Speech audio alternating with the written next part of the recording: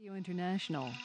This is The World. A co-production of the BBC World Service, PRI, and WGBH Boston. It's Friday, October 21st. I'm Lisa Mullins in Boston. Today, President Obama says the war in Iraq will be over by the end of the year. Over the next 2 months, our troops in Iraq, tens of thousands of them, will pack up their gear and board convoys for the journey home. Also, lingering questions about Muammar Gaddafi's death. The UN human rights officials want to know whether the captured Libyan leader was executed. It's a serious international crime. It's like murder. Murder is murder, and it can't be justified. And later, the history of rock music in China.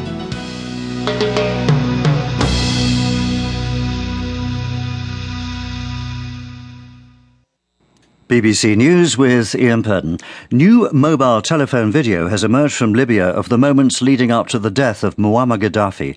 The United Nations High Commissioner for Human Rights has said there should be a full investigation into how Colonel Gaddafi was killed.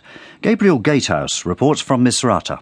Today, new footage emerged of Colonel Gaddafi's final moments. He's seen being led away on foot by rebel fighters who quickly surround him.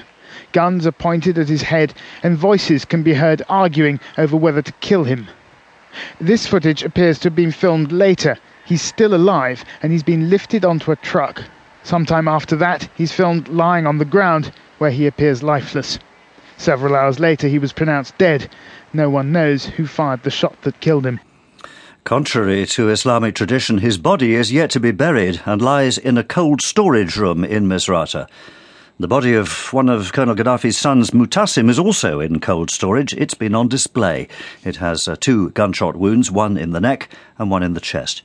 Another son, Saif al-Islam, who was widely considered to be the heir to Colonel Gaddafi, is thought to have fled Sirte as NTC fighters took control of the town. NATO's top military officer has said he's recommending the end of the alliance's mission in Libya following the death of Colonel Gaddafi. Admiral James Stavridis made the statement before a meeting in Brussels of senior NATO officials to discuss the campaign, which began 7 months ago. He described Thursday as a good day for NATO and a great day for the people of Libya. Matthew Price reports from Brussels. NATO's ambassadors are in agreement. The mission can come to an end. It won't, however, happen immediately. There will be some days yet during which NATO aircraft will continue their surveillance operations to check there's no residual threat to Libya's civilians. Assuming there isn't, after 7 months the operation will soon close down, without NATO having sustained any casualties and with relatively few civilians killed as a result of its actions. President Obama has confirmed that United States forces will complete their withdrawal from Iraq by the end of the year. The final troops would return, he said, with their heads held high and with the backing of the American people. Today, I can report that, as promised, the rest of our troops in Iraq will come home by the end of the year. After nearly 9 years, America's war in Iraq will be over. Over the next 2 months, our troops in Iraq, tens of thousands of them, will pack up their gear and board convoys for the journey home.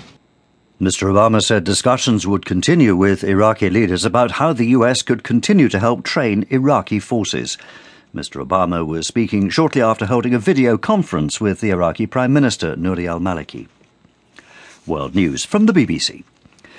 The American Secretary of State Hillary Clinton has confirmed that the United States has held a meeting with members of the militant Haqqani network.